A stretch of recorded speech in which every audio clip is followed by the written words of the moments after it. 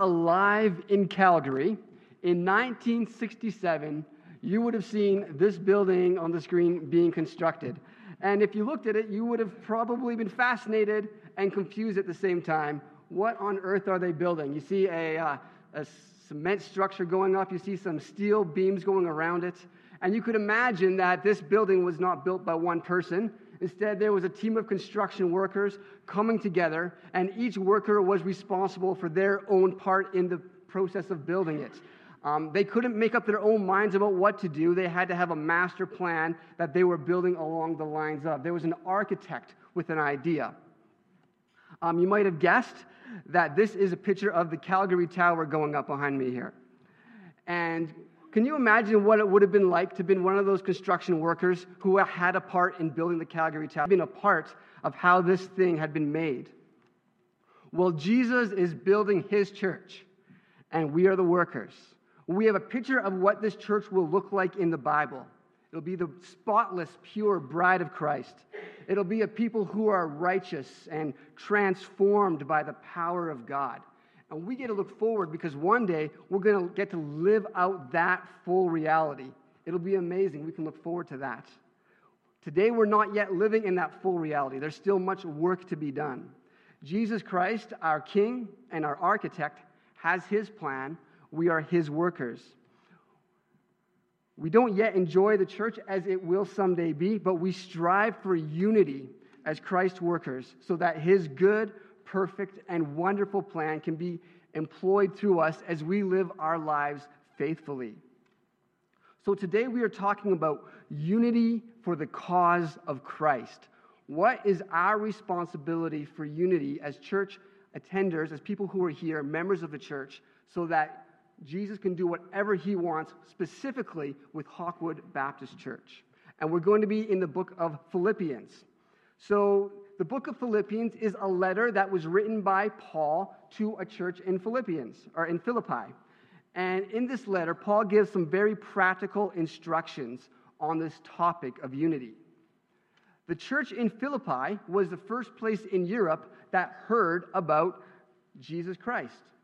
You can read about this from your Bibles in Acts chapter 16. I'll remind you of what goes on in Acts 16. We meet a lady named Lydia.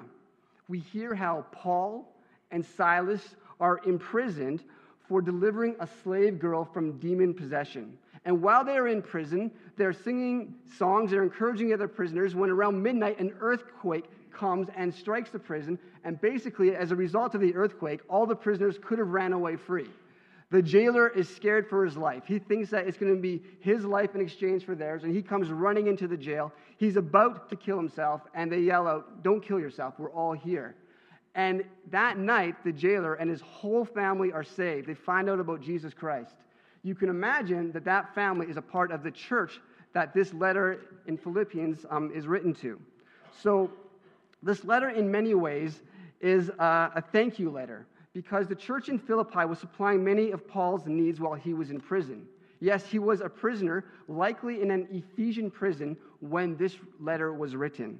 And he writes from a heart of joy, a heart of thankfulness, and we see that joy talked about here in the chapter that we're going to read, Philippians chapter 2.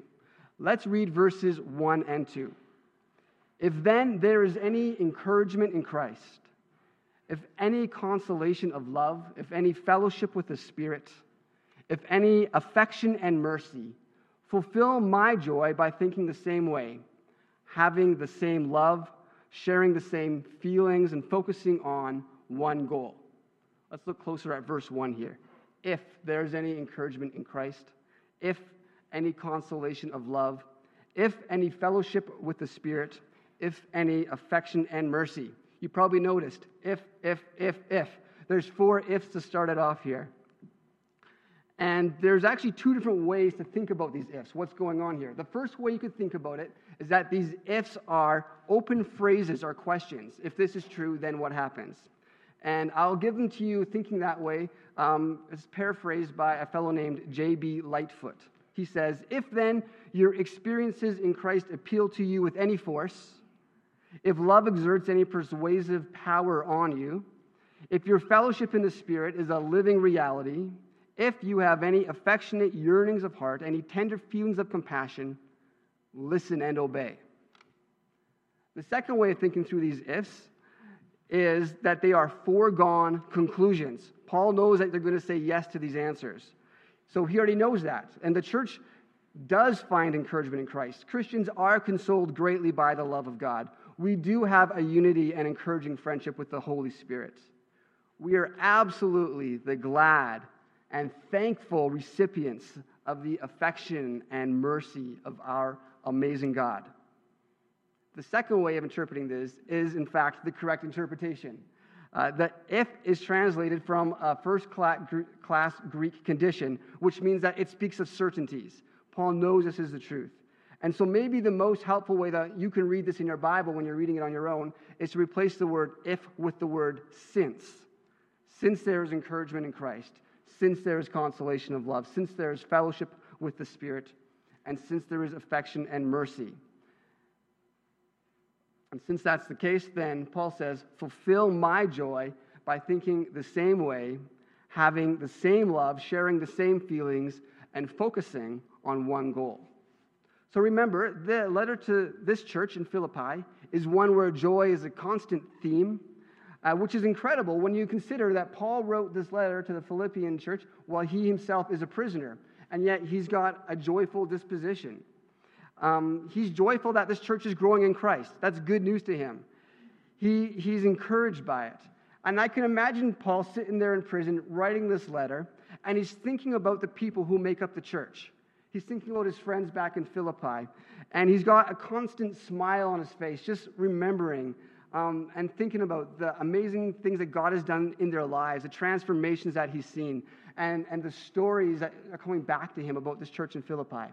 So he's encouraged, he's got joy, and he wants to encourage them. But he's saying, if all these things are true, then make my joy complete. That means there's a little bit more that they need to learn about. And in verse 2, he gives 4 ways that they can make his joy complete. The list is this way: thinking the same way, having the same love, sharing the same feelings, and focusing on one goal. So we're going to actually go through these one by one, do our best to practically apply them to our lives, considering what is each one of our own responsibility when it comes to unity for the church. The first one he lists there is thinking the same way. So we're talking here about unity, but not uniformity. So we're not saying that each person can't have their own individual way to bring thoughts forward. Each person has strengths that God has made them with. That's great. We want you to thrive in those strengths. Each person who is a Christian has been given spiritual gifts by Jesus through the Holy Spirit that are supposed to be used to encourage and build up the church and for the ministry of the church. So there's a lot of unique ways that individuals ought to express themselves. If not, we'd all be robots, and that'd be uniformity. But we want unity, and the unity comes from, in this case, thinking the same way. What does this mean? Well, a good supporting verse to help us understand is found in 1 Corinthians 1, verse 10. Another letter by Paul. Now I urge you, brothers, in the name of our Lord Jesus Christ, that all of you agree in what you say, that there be no divisions among you, and that you be united with the same understanding and under the same conviction. Unity comes from something deep inside of us that is bigger than any one individual person. There is an understanding in our hearts. There's a conviction in our hearts. And this sort of same thinking is the result of God the Holy Spirit being our teacher and our guide. You know, if it weren't for God's saving power in our lives, we would never have this unity from thinking. We aren't born with the saving knowledge of God's truth. Instead, when we repent of our own ways of thinking, when we repent of our own ways of doing, and instead submit ourselves to God's way of thinking and being, He gives us new hearts and new minds and calls us His children. We find some unity there because it's all from the same God. So we want as a church to have the same understandings and convictions. This is a good thing. From that place of unity, then we can talk about how can we best obey God as His church. But where does that understanding and those convictions come from? We know it comes from God, but how do we all get on the same page? How can we make sure that we're all searching after God's ordained truths and not our own misguided opinions? Well, the Bible is the essential part of thinking the same way. When the Bible is our highest standard of truth, it gives us all a common understanding and foundation to think from. There are 3 key ways that each one of us can take responsibility for unity in regards to Bible study. So you might want to make note of these ones. Something that each one of us can do is commit to faithfully read your Bible. You can know your Bible by reading your Bible. Now, if you live with a family, I highly encourage you reading the Bible together. Read a passage together, talk about what you've read, pray about what you read, have a conversation. That's a great thing to do. A second thing that we can all take responsibility for would be to read your Bible with a small group of other believers. Because what will happen is as you read your Bible with others, you'll see that they offer perspectives that you don't have. And they will have understandings that you don't yet have. And so you can together encourage one another in a way that you could not be encouraged on your own. A third thing that you can do is attend Sunday services and receive Bible preaching. Right now, we're all studying the Bible together. We're all gaining a common understanding and hopefully a common conviction together. So by being together for this, we will find a unity in thought as well. I know it's probably not new information here, these 3 things I've just mentioned. But it is essential that we all take the responsibility seriously if we want to have this kind of unity that Paul is teaching us about in Philippians chapter 2. The second thing that he brings up is that we are to be having the same love. So race car drivers all have the same love for driving. Fan clubs all have the same love for their celebrities and are sometimes grouped together by common nicknames. You've got your Beliebers. You've got your Swifties. Is there a certain affinity that pulls a church together, though? Actually, it's something much stronger than affinity that brings unity to God's church. It's not just that we all love God. It is that God's love is in all of us. In John 13:34, we can read the words of Jesus Christ. He says, I give you a new command. Love one another. Just as I have loved you, you must also love one another. And then in Colossians 3, verse 14, we read, above all, put on love, the perfect bond of unity. One of the metaphors for church in the Bible is the family of God. You don't get to choose your family based on common interests and affinity. Imagine if you did. You say, oh, look at that person. They'd make a really good brother. He seems to really like my style of music. We should adopt that person. Or maybe we should adopt her. She seems to like the same style of food that we like. That is not how families are made. No, families are put together by God. The church is put together by God. And it is a common bond of love that we share. It's not based on us all liking the same things or looking the same way. Our unity is based on a love for God that we all share and a love for each other that is put into our hearts by God. Galatians 5:13 tells us, for you were called to be free, brothers. Only don't use this freedom as an opportunity for the flesh, and I could substitute for the word flesh, maybe as an opportunity for pride or for selfishness. Instead, serve one another through love. This is the call to the church, to serve one another through love. So if you are out shopping, you might hear a salesperson say, how can I serve you? That's what they might tell you at the mall today or tomorrow. But when we are a family together, a church with the very love of God in our hearts, we say, how can we serve one another through love? We're looking for opportunities to show God's love to others by serving them. And it's a bit of a paradox, isn't it? That by serving others, by giving of yourselves, you would know Christ's love more. But it is true. You experience the love of God as you live out that love towards others in service. So look for ways and opportunities to serve others. Now, that might be as a volunteer in one of our church ministries. We love it when people volunteer. It's great to see people finding something that they're good at and applying those strengths to the church, and the church is built up. That's wonderful. That might be the way that you serve one another in love. It can also mean a whole range of practical ways to encourage and help others. I came up with a quick list of 10 things just to get your imagination going. I have no doubt that you will have better ideas than me, so please let your minds go and think of some ways to serve one another in love. But to get the ball rolling, here are some ideas. An encouragement note. Give a guest a tour of our church and then offer to sit with them. Offer to help clean someone's home who needs that help. Invite people over for a meal. Or maybe you could make a meal for someone who can't get out. Visit people who are in the hospital. Offer babysitting to young couples. Offer friendship to those who are older than you. Help carry someone's burden. You see that someone's going through something difficult? You put your arm around their shoulder and say, how can I help? How can I encourage you? How can I pray for you? Notice needs around you. Do what you can to help, to show compassion. Be a connector. Introduce people. Make them feel welcome. One of our youth leaders last year, Ryan, he's at Miller College of the Bible now, but he was so good at, he'd meet a youth and he'd say, oh, you like this thing? So does that person. He'd connect them together all the time. You might meet somebody and realize that you know somebody else who they make a great friendship. So be a connector. That's a good way to serve in love. Those are my ideas. Like I said, I think you probably have more and better ideas and ones that are suited to you. Let's put it to action. The same love is something that we do, not just something that we feel. Love is an action. The practical way for you to show your love to God is to serve one another in love, and it's for His glory. And in the end, that'll be for our good as well. So the third thing that Paul brings up here is sharing the same feelings.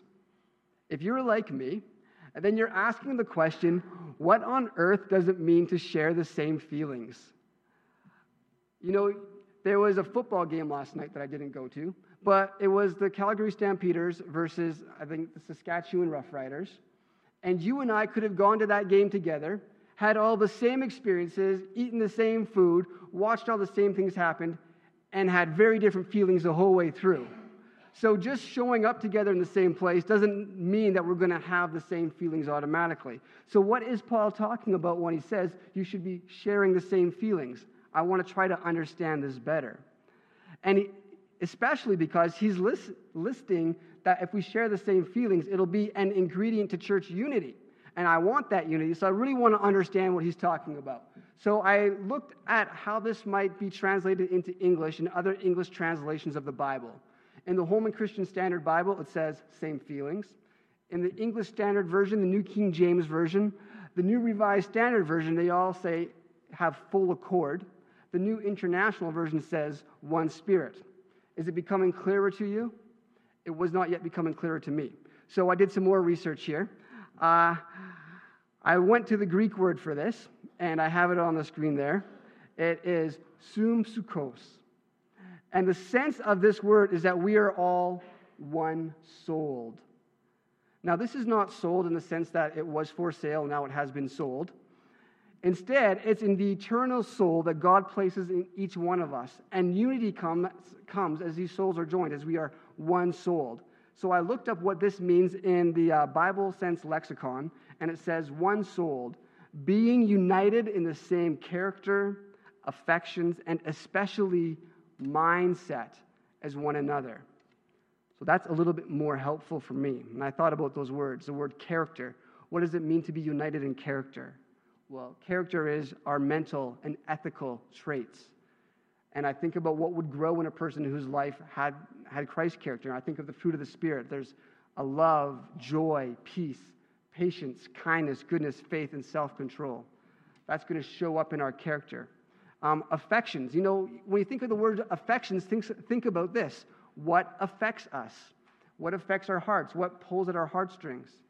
We are a church that cares for the brokenhearted, that lifts up those who are downtrodden. We are a church that seeks to save the lost because we care about lost people. We want for families to be united in Christ with strong relationships, that wants for children to grow in God's love. We are one-souled in affection. And at least we are praying that God would make us this way more and more. We also want to be one-souled in our mindset. And the Bible teaches us that we all ought to aim to have the mind of Christ, who humbled himself by becoming obedient to the point of death, even death on a cross. The mind of Christ, and it was his mission to seek and to save the lost. It was Christ who says that if you want to be great in the kingdom of God, we must become servants of all. We must learn to serve one another in love. So we want to share the same feelings in this way. The final instruction for unity in Philippians 2, verse 2, is that we are all focusing on one goal. What is that one goal? That we would live lives worthy of the gospel of Christ. And that as we live those lives, we would be used by God to proclaim that gospel in word and deed to a world that needs his truth and his hope. Unity can only be found in Christ through a common goal to be Christ-like. Christian unity is for Christ's glory, and any other reason for unity in church really doesn't make any difference. The reason we come together is for God's glory. After teaching on those things, Paul then gives some warnings.